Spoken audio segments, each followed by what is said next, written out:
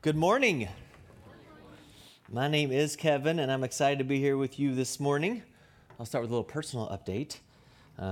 Some of you may know that my wife has been pregnant for, almost 9 months, a little over 9 months. A few of you have asked if the baby has arrived yet. Yes, she has. She arrived 3 weeks ago. We had a beautiful little girl. Her name is Ivy. If I was a good dad and had any sense about me, I would show you a photo of her right now. But I don't have one. Thank you, Kathy. I hear you. It's like, how did I not think about showing my daughter? So I'm going to pass my phone around. And, oh, good. I just came up with that. That was funny. And so, yes, her name is Ivy. She's doing great. Paige is doing well. All of our other kids love her and are enjoying her. For those of you who don't know, Ivy is our 6th child. And so I cannot believe I'm a father of 6 children, but I can tell you that the experience of new life never gets old. It never gets old. It's such an amazing experience. There's something special about new life. There is something in us that inherently appreciates and even reveres new life when we see it. There is joy, there is hope, there's the anticipation. And yet at the opposite end of the spectrum, there's something in us that inherently knows that death is wrong.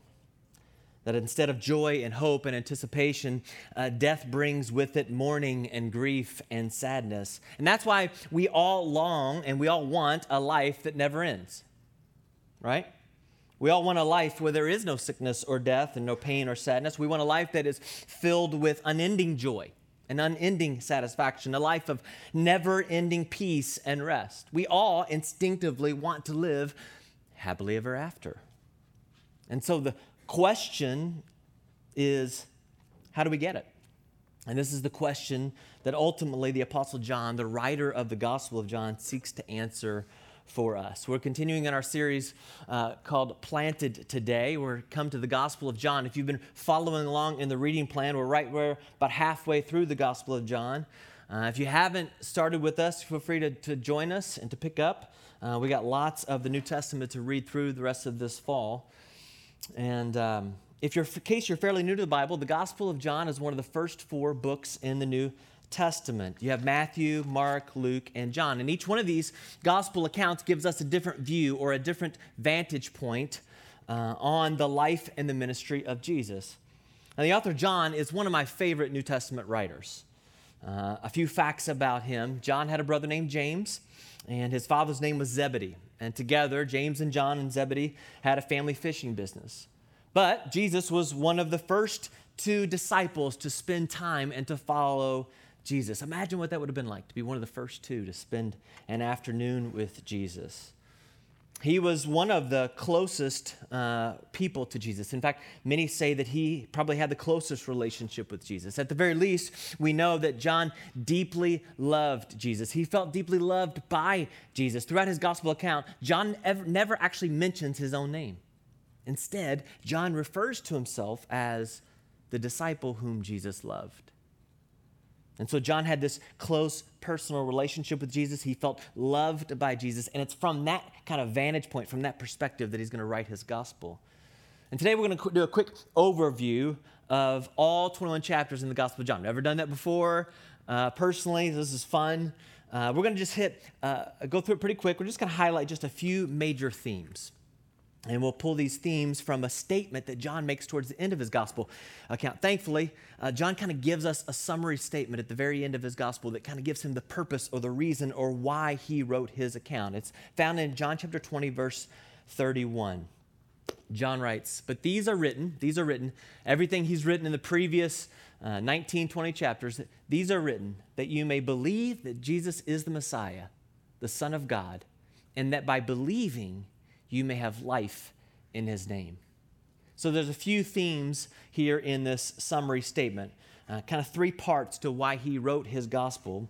And we're going to look at each of these 3. Let's start with the first one. Jesus is the Messiah, the Son of God. If John were here this morning, if he could come to us, I think he'd say the number one reason why he wrote his gospel, his goal for you and for me, is to read his account and walk away being persuaded to believe that Jesus of Nazareth was indeed the Messiah and the Son of God.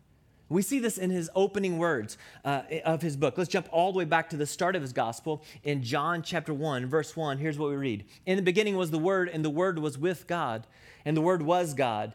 He was with God in the beginning. Through him all things were made. Without him nothing was made that has been made. In him was life, and that life was the light of all mankind. The light shines in the darkness, and the darkness has not overcome it. I want to highlight a couple things here. First, if you read the opening chapters of the Bible, you'll notice that the language that John uses here in this verse is very similar. John's opening statements mirror the opening statements of the book of Genesis, and he does that very intentionally. Right out of the gate, John introduces Jesus as God. When he refers to Jesus as the Word. And the Word was Jesus, and he was with God, and he was God, and through Jesus all things were made. And Jesus was there with the Father in the beginning, creating the heavens and the earth. And in Jesus was life. Jesus was the creator of life. He's the source of all life. Author N.T. Wright says that John is presenting Jesus right out of the gate as a new Genesis, if you will. And so John opens his gospel account and immediately makes the bold claim that Jesus was God, he was the Son of God. And that's a big, big, bold claim to make about someone. And so after introducing Jesus as God in chapter 1, he's going to go on in chapters 2 through 12, kind of the first major half of portion of his account. He's going to give evidence and support to provide, to prove his claim. And John does that by recording a series of stories about Jesus. In each of these stories, Jesus is either performing a miraculous sign or he's making a bold claim about himself. He's revealing his identity, Jesus' identity, to people. That's how we learn people's identity. That's how your identity is formed. It's through the story of your life. It's through the story of Jesus' life that he reveals his identity. There are 7 miraculous signs that John points to. The first one is when Jesus turns water into wine. The second is when Jesus heals the nobleman's sick son. The third one is when Jesus heals the paralyzed man at the pool of Bethsaida. Then Jesus takes 5 loaves of bread and 2 small fish, and he feeds 5,000. Jesus walks on water. Jesus heals the blind man, giving back his sight. And then, maybe in the most miraculous sign of all, Jesus raised Lazarus, his friend, from the dead. Now, John intends for these stories to be evidence that Jesus is the Messiah. He's the Son of God. These are the signs that point to and that were like signposts indicating that Jesus is God. But John also includes 7 I am statements throughout his gospel. Here are the 7 I am statements. Jesus says, I am the bread of life. I am the light of the world. I am the gate. I am the good shepherd. I am the resurrection and the life. I am the way, the truth, and the life. I am the true vine. 7 times, John records Jesus saying, this is who I am. Now, if you remember in our reading, or if you remember from the book of Exodus, when Moses first encountered God at the burning bush, he asked God a question. Do you remember what he asked God? What is your name? And God simply responded by saying, I am.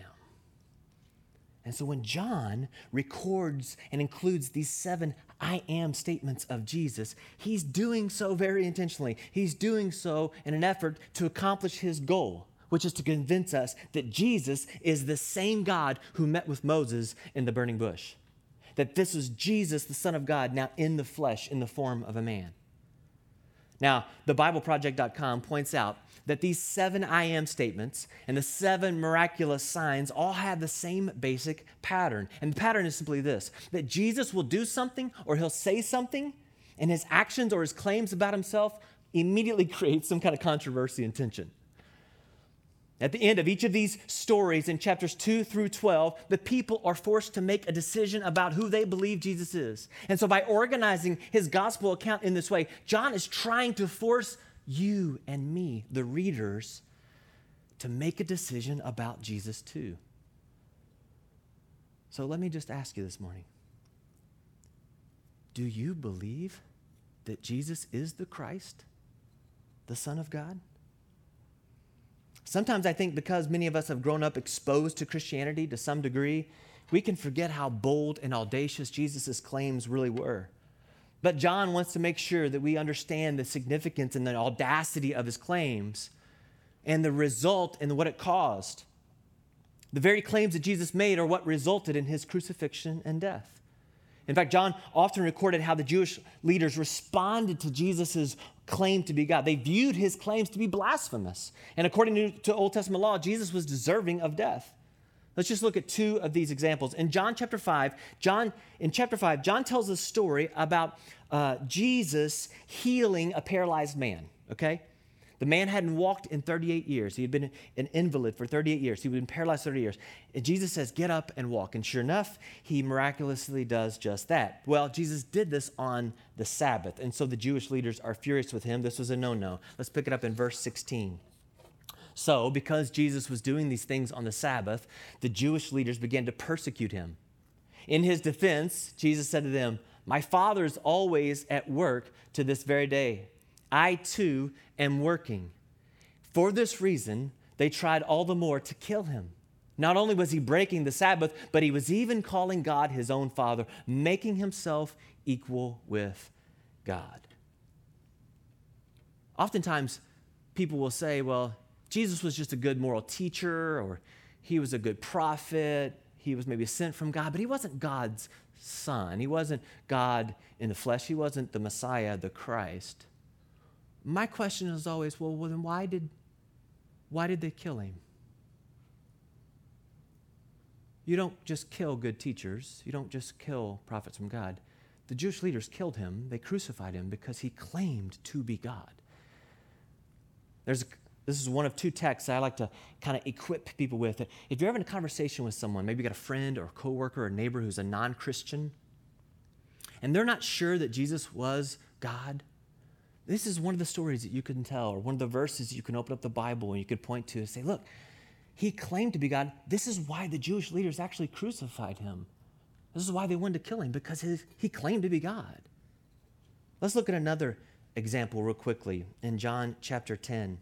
Here Jesus is in the temple courts, and the Jewish leaders ask him, if you're the Messiah, just tell us. And he says, I did tell you, but you didn't believe me. And the miraculous signs I do in my Father's name. And he says, my Father and I are one. Well, once again, this doesn't go over well. And so they pick up stones, and they're about to stone Jesus. Verse 32, but Jesus said to them, I have shown you many good works from the Father. Notice Jesus keeps pointing to the Father.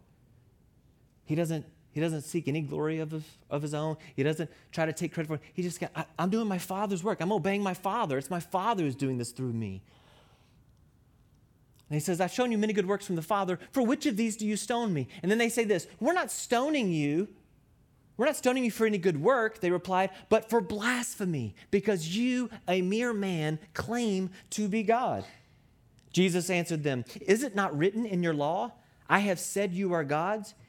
If he called them gods to whom the word of God came and scripture cannot be set aside, what about the one whom the Father set apart as his very own and sent into the world? Do we not have that part? The next verse? Okay. Oh, I'm going to keep going. I'm going to keep reading. All right. So why then do you accuse me of blasphemy? Because I said I'm God's son? Do not believe me. Here's what Jesus says. Do not believe me unless I do the works of my Father. But verse 38, but if I do them, even though you do not believe me, believe the works. Jesus says, look, believe the works, the signs, the things I'm doing, the things I'm saying. They are designed, he says, that you may know and understand that the Father is in me and I am in the Father. They again tried to seize him and he escaped their grasp. Once again, Jesus is saying, listen, I am in the Father Father's in me. I am one with the Father. I am God's son. I'm here to do my Father's work. And they said, that's blasphemy. And so are you catching this pattern? Jesus performs a miraculous sign, or he makes a bold claim about himself as the identity, as the Son of God, and it creates this tension. And the tension is between two responses, either belief or unbelief. You either believe Jesus' claims to be God, or you think that he was blasphemous. Jesus forced people to make a decision. I don't know where you are in your relationship with the Lord. I don't know where you are in your journey with God. But maybe Jesus is coming to you this morning through these stories, through his word here in the Gospel of John. And once again, Jesus is asking you to make a decision. Do you believe that Jesus is the Messiah, the Son of God? Webster's dictionary defines believe like this. He says it's to accept or regard something as true. So to believe is to accept or regard something as true. So in our culture, if you believe something, you accept it or regard it as true. I believe the earth is round. I accept that truth, and so I believe that. Now, when Jesus uses the word believe in his gospel, when John uses the word believe in his gospel account, he means to accept or regard something that is true, but he means much more than that. It's the Greek word pisteuo, and it's a really significant word to John. Matthew uses this word believe 14 times in his gospel. Mark uses this word 11 times in his gospel. Luke uses it 9 times. The Apostle John uses it 98 times. One author said you could call John's gospel the gospel of belief. Now here's the thing. The word is a verb, not a noun. I have belief versus the ongoing act of believing. John doesn't call us to belief as if it were in past tense complete. We are called to an active, ongoing belief. Author Beth Moore, in her study on the Apostle John, poses this question. Is the scope of your belief in Christ in the past tense security of salvation kind of belief, or, I love this, can you be caught in the active, ongoing lifestyle of believing Christ today? In other words, Moore writes, are we simply nouns, believers, or are we verbs, believing?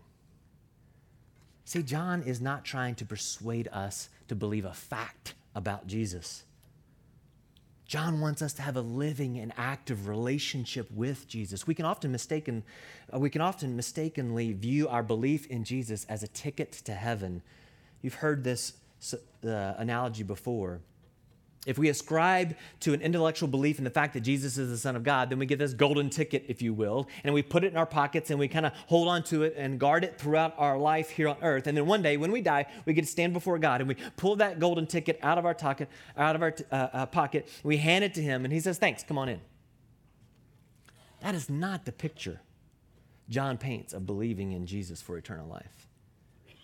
See, the moment we believe, we enter into an eternal, life-giving, active, ongoing relationship with Jesus. This is how Jesus himself defined eternal life. And thankfully, John recorded it for us. It's in John chapter 17, verse 3. This is Jesus speaking. Now this is eternal life, that they know you, the only true God, and Jesus Christ whom you have sent. I'm going to leave this up here for a second. According to this verse, according to Jesus, what is eternal life? How does Jesus define it? How would you put it in your own words? It's knowing the only true God and Jesus Christ. And the key word here is the word know. It's the Greek word gnosko. Gnosko is a knowledge grounded in personal experience, or it can mean to be intimately acquainted with. I watched an interview the other day with a filmmaker who's coming out with a new documentary on the life of Muhammad Ali.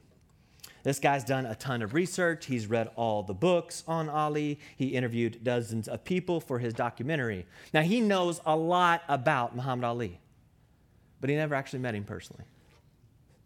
He doesn't gnosko Muhammad Ali. I, on the other hand, have met Muhammad Ali. So I was born and raised in Louisville, Kentucky, where Ali is from.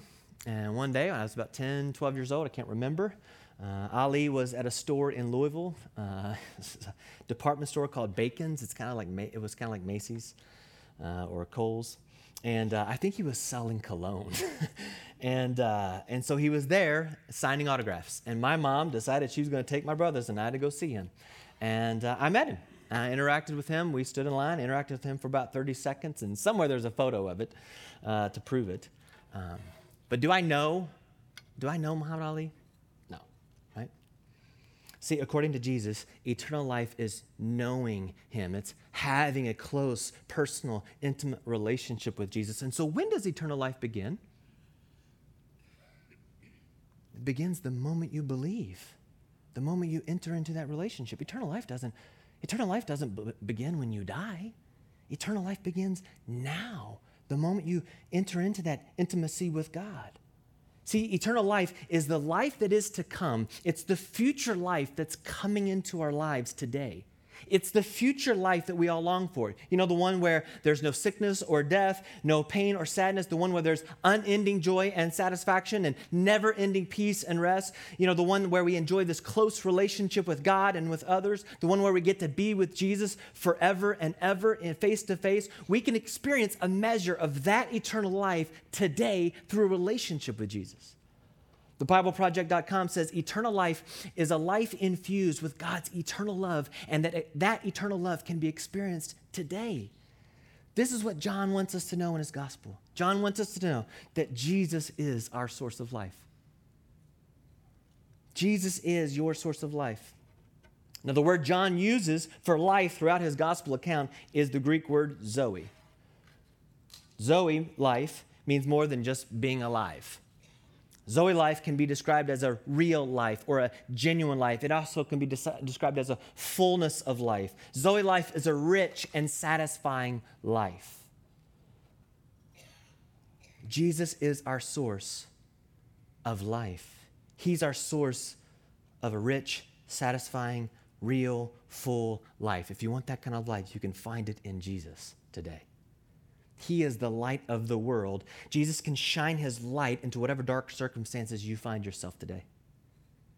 Jesus is the good shepherd who can take care of you and provide leadership for you today. Today you can listen to his voice and follow his leadership. The one passage that's really helped me grasp this concept, that Jesus is my source of life, maybe more than any other passage, is found in John chapter 15. I'm going to read a long portion here. It's probably one of my favorite passages of Scripture. I couldn't possibly teach on the Gospel of John without not including this passage. But here's what Jesus says. This is on the last night he's with his disciples. It's right before he's going to go into the Garden of Gethsemane, right before he's only hours away from being arrested. He's probably less than 12 hours, 24 hours, less than 12 hours from being crucified. One of his final parting words, he says to them, I am the true vine, and my Father is the gardener. He cuts off every branch in me that bears no fruit, while every branch that does bear fruit, he prunes so that it will be even more fruitful. You are already clean because of the word I have spoken to you. Remain in me as I also remain in you. No branch can bear fruit by itself. It must remain in the vine. Neither can you bear fruit unless you remain in me. I am the vine and you are the branches. If you remain in me and I in you, you will bear much fruit. Apart from me, you can do nothing. If you do not remain in me, you're like a branch that is thrown away and withers. Such branches are picked up and thrown into the fire and burned. If you remain in me and my words remain in you, ask whatever you wish and it will be done for you. This is to my Father's glory, that you bear much fruit, showing yourselves to be my disciples. Jesus is the true vine, and we are the branches. And he wants to bear fruit in and through us. So let me ask you a question. Just look at this analogy for a minute. You have the vine and the branch and the fruit. Where is the source of life? Is it in the branch? No. The life is in the vine. If you were to break that branch off the vine and you were to drop it on the ground and you were to come back a few days later, would the branch be alive or dead?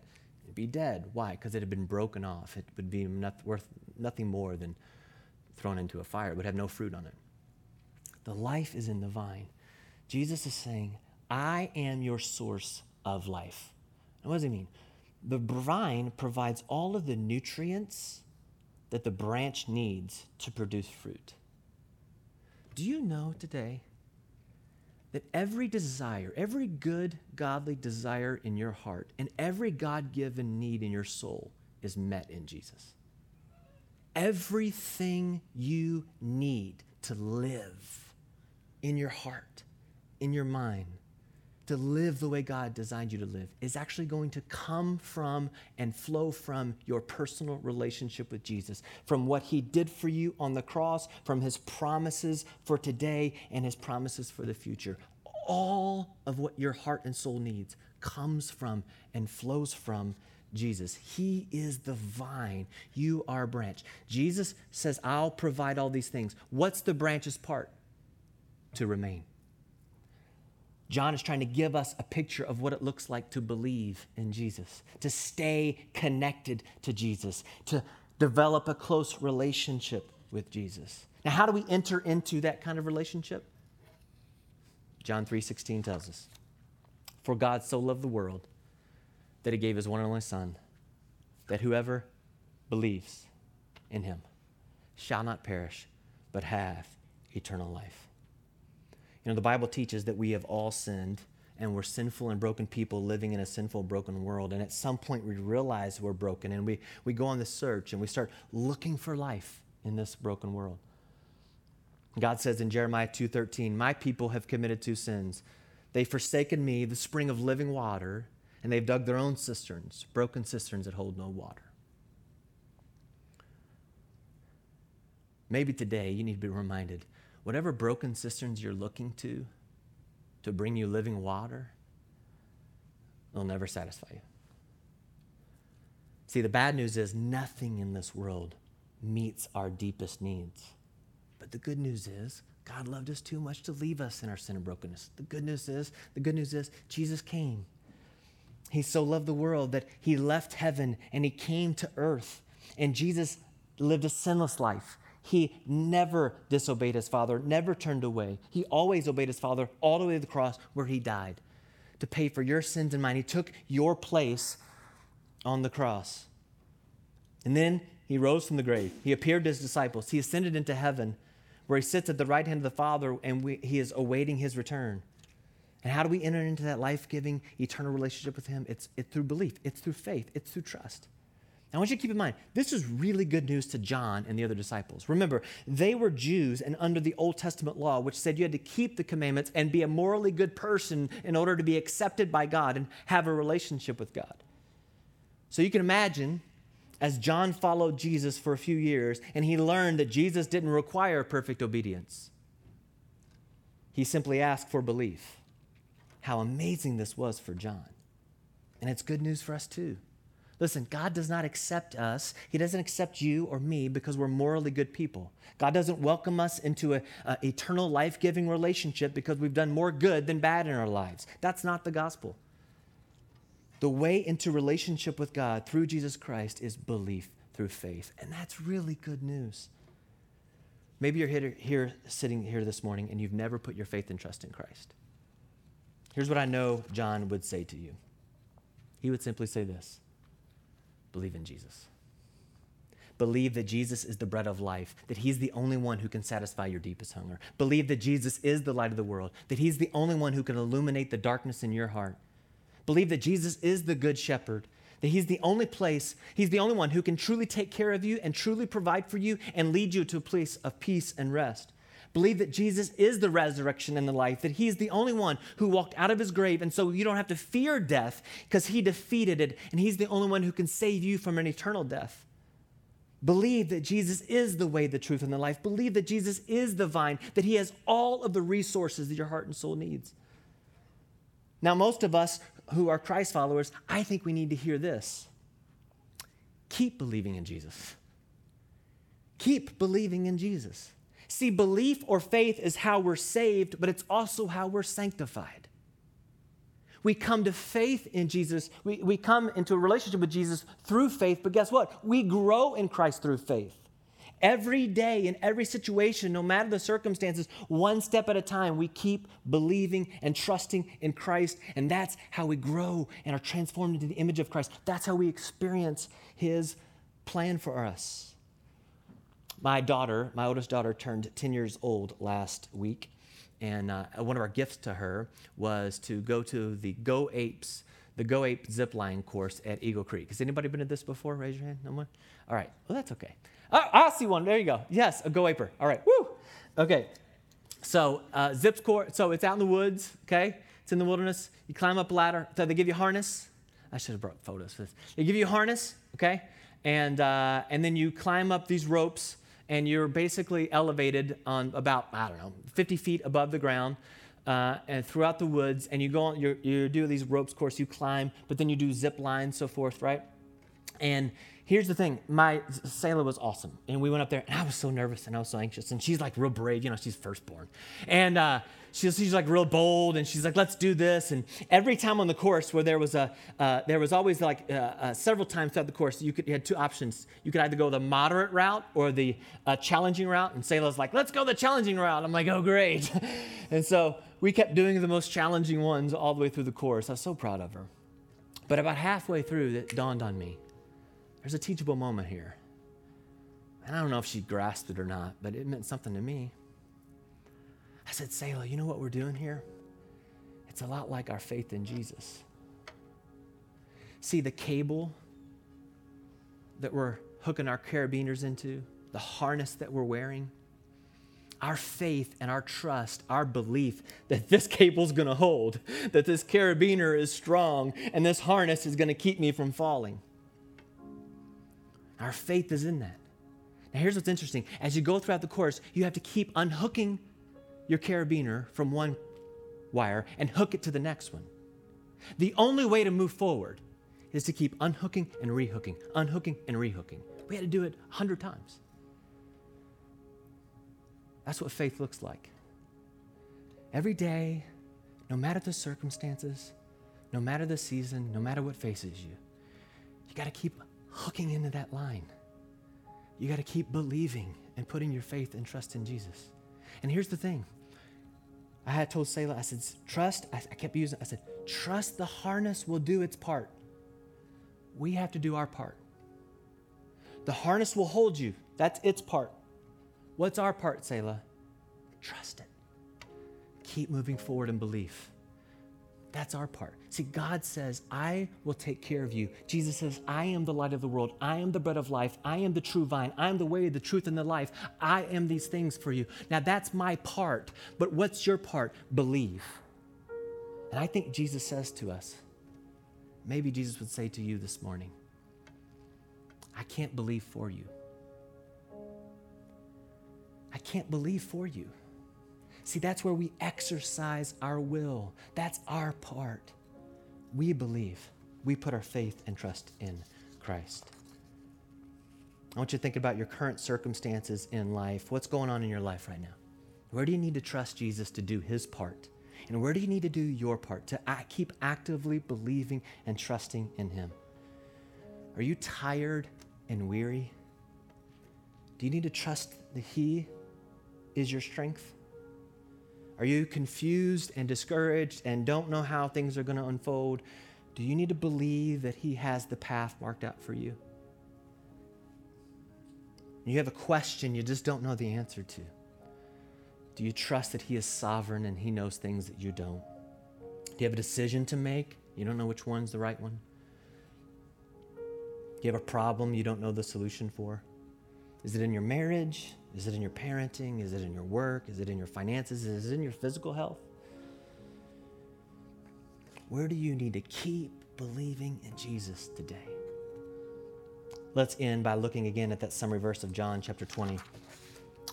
But these things are written that you may believe that Jesus is the Messiah, the Son of God, and that by believing you may have life in his name. I'm going to pray for us. I'm going to pray specifically that God would accomplish John's goal in our lives. Let's pray. Father, I am so thankful for your Son, Jesus Christ, and I'm so thankful for the Gospel of John and all of the promises that we have. Father, I pray that as a church family, that you would, in fact, accomplish the purpose of John's Gospel in our own lives. That you would help us as a church to truly believe by faith that Jesus is the Son of God, and that we would keep believing in Jesus and trusting that one day he's going to return and he's going to make all things new. Jesus, you are our source of life. We pray this in your name, Jesus. Amen.